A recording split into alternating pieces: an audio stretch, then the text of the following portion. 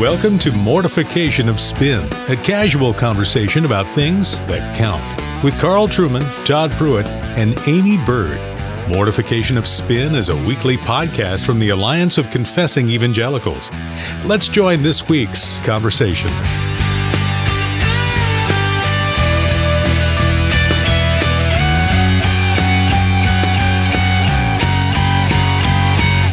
Greetings and welcome to Mortification of Spin. My name's Carl Trueman. I'm professor at Grove City College in Western Pennsylvania. And I'm here with my usual co-hosts, Amy Bird, the housewife theologian, and Todd Pruitt. Todd arrived slightly late this morning because either he didn't read his email or Amy had written the travel instructions in too directive a way. Yeah, it seemed that email seemed a little authoritative. Influencing. It seemed too authoritative. Yeah. But anyway, we are here to discuss something that I was only made aware of a couple of weeks ago. Todd emailed me and said, should we discuss the Enneagram? To which my response was, why would we want to discuss an ancient Sumerian epic poem? But I believe that the Enneagram is not an ancient Sumerian epic poem, but is rather the latest hot thing in the PCA for deciding who should get ordained and who should not. Is that correct, Todd? That's exactly what it is. It is constitutional now. It's in the Book of Church Order for the PCA. No, the Enneagram is kind of the hottest new thing for personality typing. It almost makes Myers-Briggs passé, if you can imagine such a thing.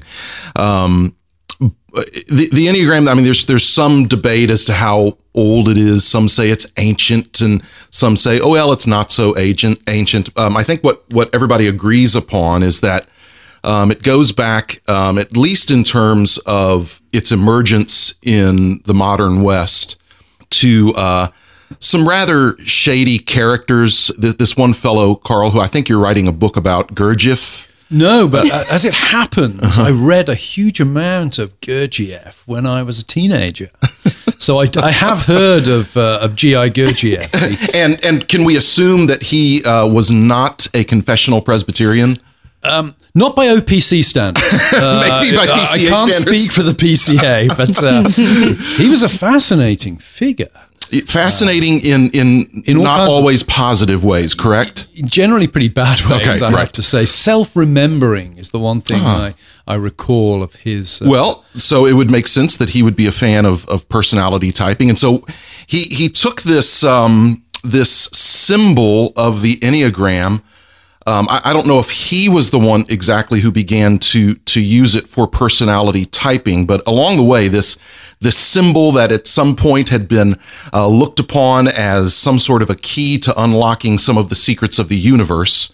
I suppose once that project became a little bit too big, they brought it down to earth and started using it to unlock the secrets of our personality. Because what's more important than the secrets of our personality? So it was brought into the modern West. If you've seen the symbol, it's a strange kind of a combination of an arch and a pentagram, and it looks satanic. I've got it on my computer screen in front of me. Yeah, it looks definitely satanic. It looks satanic. I mean, if we had seen this in the late 80s, there'd be no question. It's like something Procter & Gamble might have used as a trademark to subvert Western civilization. Exactly. It looks like it belongs on a Ouija board. So, not to be outdone by the culture, I know that a lot of PCA pastors clearly latched onto it and are now using it to entertain their staff and to figure out their personality types, I guess, so that they can flourish more. Which brings then to kind of the questions I have for us. Obviously, this has become very popular. Evangelicals love fads, and they love to talk about themselves. So what could be, I mean, the Enneagram was just ripe for the picking. And so, sure enough, there's been several books written by Christians now, because now we're going to appropriate the Enneagram. I think even Christianity Today has written some favorable articles about the thing. And but basically what it does is it gives you 9 different personality types. And so now, whereas you used to talk about yourself in terms of Myers-Briggs, are you an NTJI or whatever? Now you'll hear people say, well, I'm a 1, with a 3 and a 4 or something like that. And I haven't taken the Enneagram, and so there are obviously people who can speak to a lot more details about it. But you're one of these 9 numbers, and then you have like a supporting one. There's another one of the numbers that will connect that can become a bad iteration of your personality if left unchecked. Anyway, it all gets a little bit complex. But my question is, first of all, just some of the presuppositions about personality typing. Is it actually helpful? I mean, I think it's so much a part of what we know in our generation that we just assume some of these things about personality types. Is there any support, first of all, for the whole idea? And then the other thing I want to talk about is, given some of the origins of the Enneagram, is this something that Christians ought to be entertaining themselves with? Or, beyond just entertainment, is this something that pastors ought to be leading their staff and churches in? Is this a healthy thing? Is this a good thing? So first of all, let's just talk a moment about the whole issue of personality typing to begin with. I mean, in some sense, it's a rather ancient practice. I mean, you can find references to types of personalities in ancient literature. And so there is such a thing, I suppose, as a personality and different characteristics. But the contemporary practice of personality typing, which probably goes back to the founding of the Myers-Briggs inventory, which goes back to the early part of the 20th century. What are your thoughts about its legitimacy, personality typing, about its legitimacy, about its usefulness? What do you think? At this point, not its rightness or wrongness, but just its legitimacy. Mm-hmm. I certainly think there's an element in which we do have different personalities, which shape the attitudes we have to things, and a background has a large part to play in that. I mean, I'm an English person, naturally more sophisticated than an American. That clearly shapes the Carl's wearing salmon-colored pants right now, by the way. Glad you got the color right. They're not pink, they're salmon. No, I think there is an element of personality that shapes how we think and act. It would strike me that one of the problems with this kind of thing is, and as I say, I've only just encountered this, but it would strike me as rather simplistic. That you break it down into these basic 9 categories, whatever it is.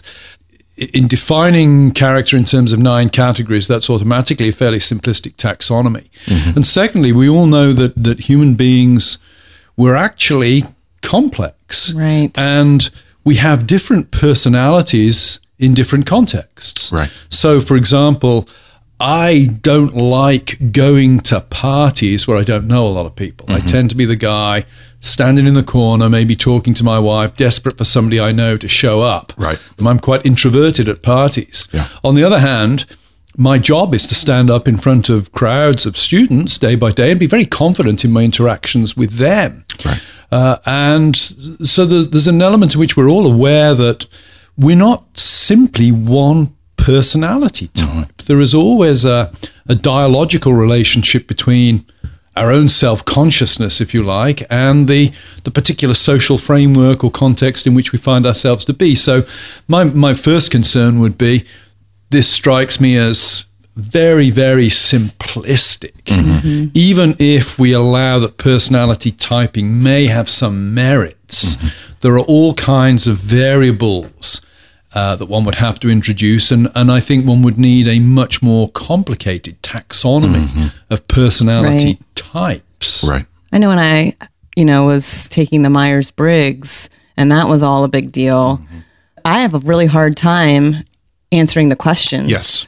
And I didn't know if I'm just extremely self-unaware. Did you fail the Myers-Briggs? She had no personality. It was like super anxiety ridden for me to do, because I'm like, oh, that's me. Oh, no, that's me. I have the same issue. And I feel like it is terribly reductionistic in that sense, and that it thrives on stereotypes. Right. And so it's only helpful. I mean, there are some categories of generalizations that can be helpful, but really it points out the most extreme types. Yeah. And most of us aren't in that extreme. Right. So I still haven't even figured out if I'm an introvert or an extrovert. Well, and the other side of that, of course, is that a critical problem here, in that when you reflect upon yourself, there's clearly a bias.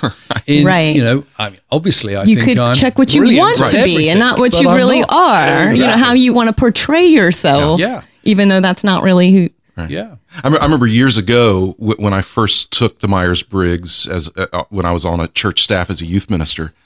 My very first thought was this would be way more accurate if somebody else who knows me well were answering this for me. But then you don't want to see the answers. Exactly. But I don't want the people who know me well to answer these questions. I want to answer these questions about myself. And part of the appeal, I guess, part of the fresh appeal of the Enneagram is that it goes into more detail than the Myers-Briggs, just on the basis that it gives you these 9 types. The 9 types are the reformer, the helper, the achiever, the individualist, the investigator, the loyalist, the enthusiast, the challenger, and the peacemaker. How American. It sounds like a very American selection of personality types. None of the, I guess if there were 10 of them, the 10th would be the horse's rear end or something like that. I mean, there's no upper class sanctimonious person there, which we definitely have in a British version of this. Where's the category for the narcissist? Well, that's the thing. It's all a bit of self-flattery, isn't it? Yeah. Right. Like there's no possibility. It's kind of like those handwriting analysis deals. No possibility that you're just a total disaster in every area. Right. And that's part of what is the problem, because there's no way to come up with the bad personality. And I know there are people out there with bad personalities. Yeah. I mean, I just know there are. I've met some of them. You just got back from PCA General Assembly. You decided not to go there. I was around several of them there. And so I think there's a lot of self-flattery. I think when you take these personality inventories, there is something narcissistic about discovering how great you are in some ways, and this can feed into that. I would be interested to know if outside of the West, personality typing is popular. Maybe it is. I don't know. Here's an interesting thing. I've just pulled this up online. It's actually a Vatican document from 2003. It's entitled "Jesus Christ, the Bearer of the Water of Life, a Christian Reflection on the New Age." It's available online, and in section 1, or chapter 1, section 4, it quotes John Paul II and then draws a conclusion. It quotes John Paul II saying, "Gnosticism never completely abandoned the realm of Christianity. Instead, it has always existed side by side with Christianity, sometimes taking the shape of a philosophical movement, but more often assuming the characteristics of a religion or a para-religion in distinct, if not declared conflict with all that is essentially Christian." So it's a quotation from John Paul II having a whack at the New Age movements, the new form of Gnosticism. But then the document pulls out an example. An example of this can be seen in the Enneagram, the 9-type tool for character analysis, which when used as a means of spiritual growth, introduces an ambiguity in the doctrine and the life of the Christian faith. Yes. What a pungent statement there. Now again, we carry no torch for Roman Catholicism. But Roman Catholics tend to be more mystical than Protestants anyway, and so that's really interesting. And if the Enneagram is by some people thought to have its origins in Evagrius Pontus, in the early church, and the Desert Fathers, the mystics, etc., that's a fascinating comment that John Paul II and then... right, because its proponents claim that using these personality types and studying up on yourself in this way and your weaknesses opens up the transforming work of God's Spirit. Which is I thought the Word of God did that. I mean, Hebrews 4:12 kind of says something different. This document goes on, just quote the very next line. It says, "The appeal of New Age religiosity cannot be underestimated." Fascinating comment. And so, part of what really disturbs me about that, and that even a Roman Catholic, who again, Catholics tend to be more mystical. Even the conservative, not so mystic Catholics are going to be more mystical than a confessional Presbyterian. For the Pope to issue that kind of a warning is very interesting and really ought to concern those Protestants who are in churches where pastors have become enthusiastic about the Enneagram. And it makes me all the more concerned when I see PCA pastors advocating for this, promoting it on their Facebook pages, talking about how they've taken their whole staff through the Enneagram. Just on the pragmatic concerns, Amy, you mentioned earlier, and this is part of my problem with personality typing, is it's very reductionistic. So you're new on a church staff. They want you to take the Myers-Briggs, or now increasingly the Enneagram, and before you really know anybody, you've already labeled them. Oh, well, they're a 5, or they're an ENTJ, or put them in that whatever little box. Exactly, and so therefore, since Amy's this number, then I kind of know what she's about now. Or if I'm a number 1, you kind of know what I'm about now. And maybe what you've actually seen is not so much a personality type, is maybe I sinned in this area. And this is another part of my problem with personality typing. I mean, personality typing will say, now there are weaknesses to this type, but maybe I'm over in a corner not talking to anybody. Maybe it's not because I'm an introvert. Maybe it's because I'm feeling antisocial and being sinful at that moment and need to be challenged on that. Or maybe I'm grieving about something or whatever. Yeah. If I just label myself an introvert, and I can tend to be, quote, introverted, my problem with that is that I know for a fact I use that as an excuse sometimes to avoid people. When in reality, I'm avoiding people in that moment, not because I'm introverted, but because I'm insecure and I'm scared of people. When you look at New Testament qualifications for overseers, and a bit of background, Paul, I think, is critical in the development of Western thought, because it's Paul's innovation, his development of the idea of the will, that really opens up the possibility of reflecting in great detail and self-consciousness on psychology. We get, certainly you have inner feelings expressed in the Psalms, but it's really Paul who develops the idea of the will that opens up the possibility of conscious reflection on the inner life. When you come to the qualifications for eldership, though, Paul focuses on outward behavior, presumably because he thinks that's the most important thing, and is a relatively decent guide to what the person is like inside. He says, an overseer must be above reproach, husband of one wife, sober-minded, self-controlled, respectable, hospitable, able to teach, not a drunkard, not violent but gentle, not quarrelsome, not a lover of money, must manage his own household well with all dignity, keeping his children submissive. He must not be a recent convert, etc., etc. And preferably a number 1, 2, or 9. What Paul points to there are good outward criteria that are, unambiguous. Unambiguous in the way that we can assess them.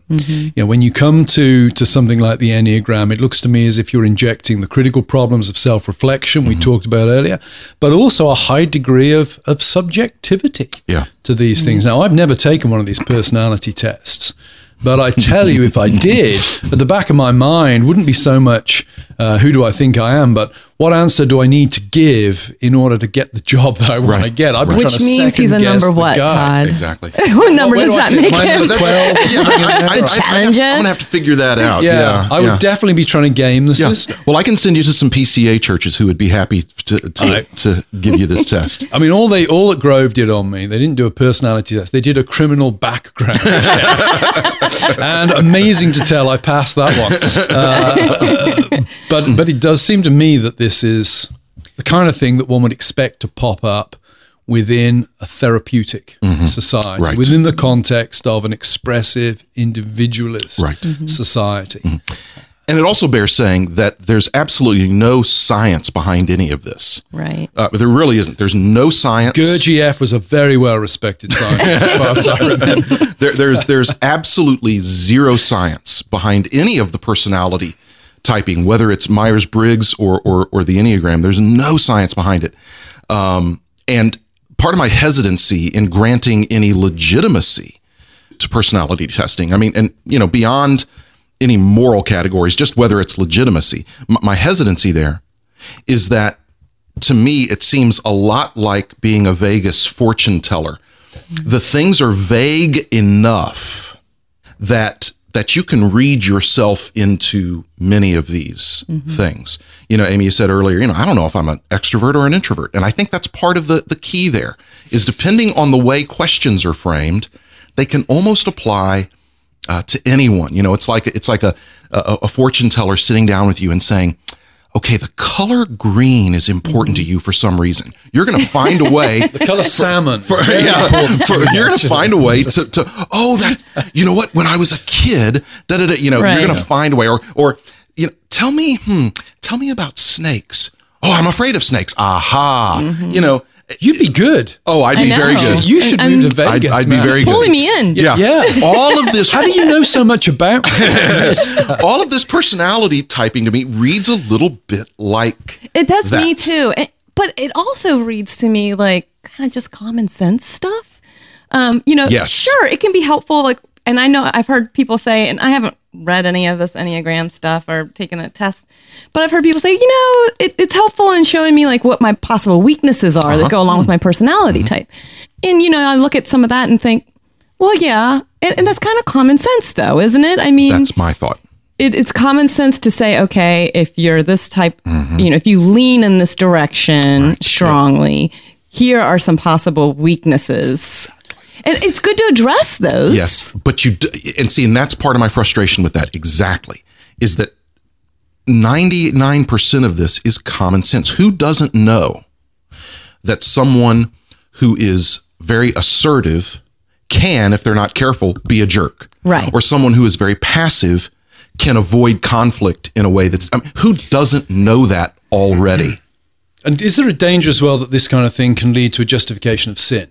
I mean, what's flicking through my mind at this point is, I have an addictive personality. Exactly. Right. Therefore, I go out and pick up women in bars. Right. Therefore, I always get drunk. Just blame it on your personality. Right. Is there a sense in which we allow the type to... We're almost, if you like, privileging the mythical subconscious at this point. Yeah, I'm phlegmatic. That's why I don't, enter into conflict. Or, if you remember the sanguine, phlegmatic, there were 4 of them that go back to body fluids. Yeah, black bile. Yeah, exactly. I got a lot of black bile. Right. Yeah. That just sounds terrible. And then, of course, I need to be bled with leeches. That's the answer. Yeah. Well, I mean, of course I spoke to you in a harsh way. I'm an NTJ, whatever, instead of saying, well, no, it's because you're a sinner. And so if anybody's, I'm sure people are listening to this and saying, oh, what's the big deal? Well, the big deal actually is that people hire and fire on the basis of these things. I've been reading a book called The Personality Brokers by Merve Emre, and she writes this very fascinating historical assessment of... Must be in an indirect way. Of the... What's that? So I'm just thinking a woman called Merve. Oh yeah, okay. Yeah, I'll take it. Bless her heart. But she developed. She goes through and it's part biography of the mother-daughter team, Myers-Briggs, back at the end of the 19th, first of the 20th century that developed this test. But the point is that Myers-Briggs became a huge multinational industry, and it still is. Lots and lots and lots of money are made through the Myers-Briggs It's the Marxist inventory approach. Follow the money. The military uses it on the basis of to help decide who to promote and who not to promote. The U.S. military uses Myers-Briggs, has for years. Corporations have used some of the biggest corporations in the world have used Myers-Briggs in decisions about hiring and promotion and firing. When I was being considered for a position in Philadelphia, oh, how I wish I could go back in time. The pastor search committee asked me to take the Myers-Briggs test, and I refused. They hired me anyway. That was the answer they were looking for. Yeah, exactly. That was a test. People are not just using this as a parlor game. It's used very seriously as a window into understanding ourselves and each other. And that's why, PCA pastors are using this not as a fun parlor game, but as a way to understand each other, to know how to relate to one another, to how to understand ourselves. And this is problematic because, as you pointed out earlier, Carl, with the quote from, of all people, Pope John Paul, there's some real Gnostic roots to this sort of thing. And so I don't want to be like a guy in one of the rock music people who did seminars in churches that I grew up in the 1980s. Burn all your books. Yeah, exactly. Trying to play, Stairway to Heaven backwards and that kind of thing. I don't want to be like that. I don't think taking the Enneagram is kind of going to be a Ouija board and you're going to open yourself up. So you don't put it in the yoga category. Yeah, yoga is clearly satanic. Did you get Enneagram pants? Yeah. Until they start wearing Enneagram pants, I'm not going to panic about the thing. But so I don't want to be an alarmist, or I don't want to be silly about this. However, given the fact that I think its usefulness is actually much more limited than a lot of its advocates say, given potential abuses such as minimizing sin or being reductionistic in how we think about each other and ourselves, given how it can feed into pride through self-flattery, and yes, given its origins and some of the challenges that it might be connected to, if its origins are distinctly non-Christian and operate on non-Christian and in some cases perhaps anti-Christian presuppositions, how successful are we going to be in Christianizing it? And I think that those are questions that are worth asking. If you're in a church where pastor and the staff seem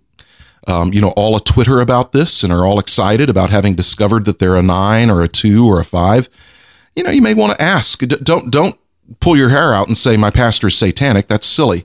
But you may just want to ask some challenging questions. Is this helpful? Can it be problematic? And to always remember, it's, as Amy mentioned earlier, it's the Word of God that opens our lives and helps us to see ourselves. It's the Word of God that's the mirror. Not that there aren't things that can be helpful outside of just the Bible itself, but let's be sure and rely on the sufficiency of the Word of God. Well, I hope that this discussion's been helpful for you. If you have a chance, please visit our website, mortificationofspin.org.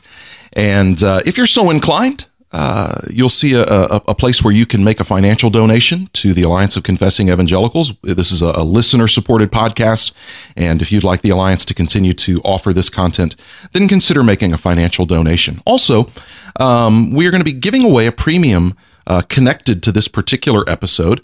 It's a book that I referenced earlier. It's called The Personality Brokers by Merve Emre. The subtitle of the book is The Strange History of Myers-Briggs and the Birth of Personality Testing.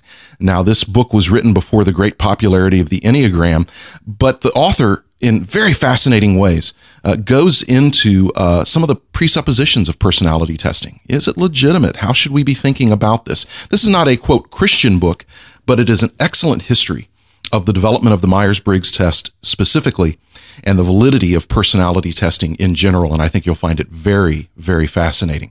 So if you go to our website, you can click on a link that will put you in the running for a copy of this very interesting book, The Personality Brokers. Thanks for joining us today. 'Cause you've got personality, walk with personality, talk with personality, smile with personality, charm with personality, love with personality, and plus you got a great big heart. So over and over, oh, I'll be a fool for you. Now over and over, what more can I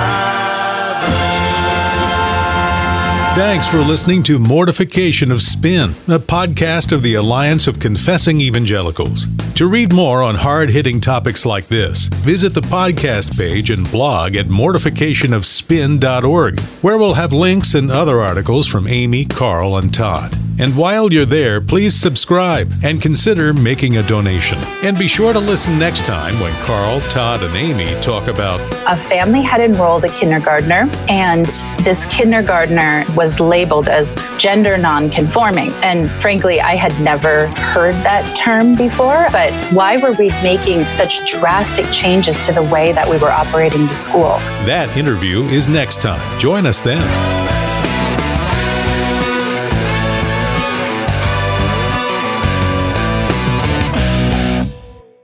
Got an email from a listener, Southern Baptist, loves our podcast, and really likes to wait for the outtakes, he said. Oh, there's gold on those. Unfortunately, there was a period of time over the past month when everybody got together. It was not particularly funny. I say that in a loving way. We were going through a depressing stage. We were on a roll, I thought, in that one. We were pretty rambunctious. Yeah. It's our first one.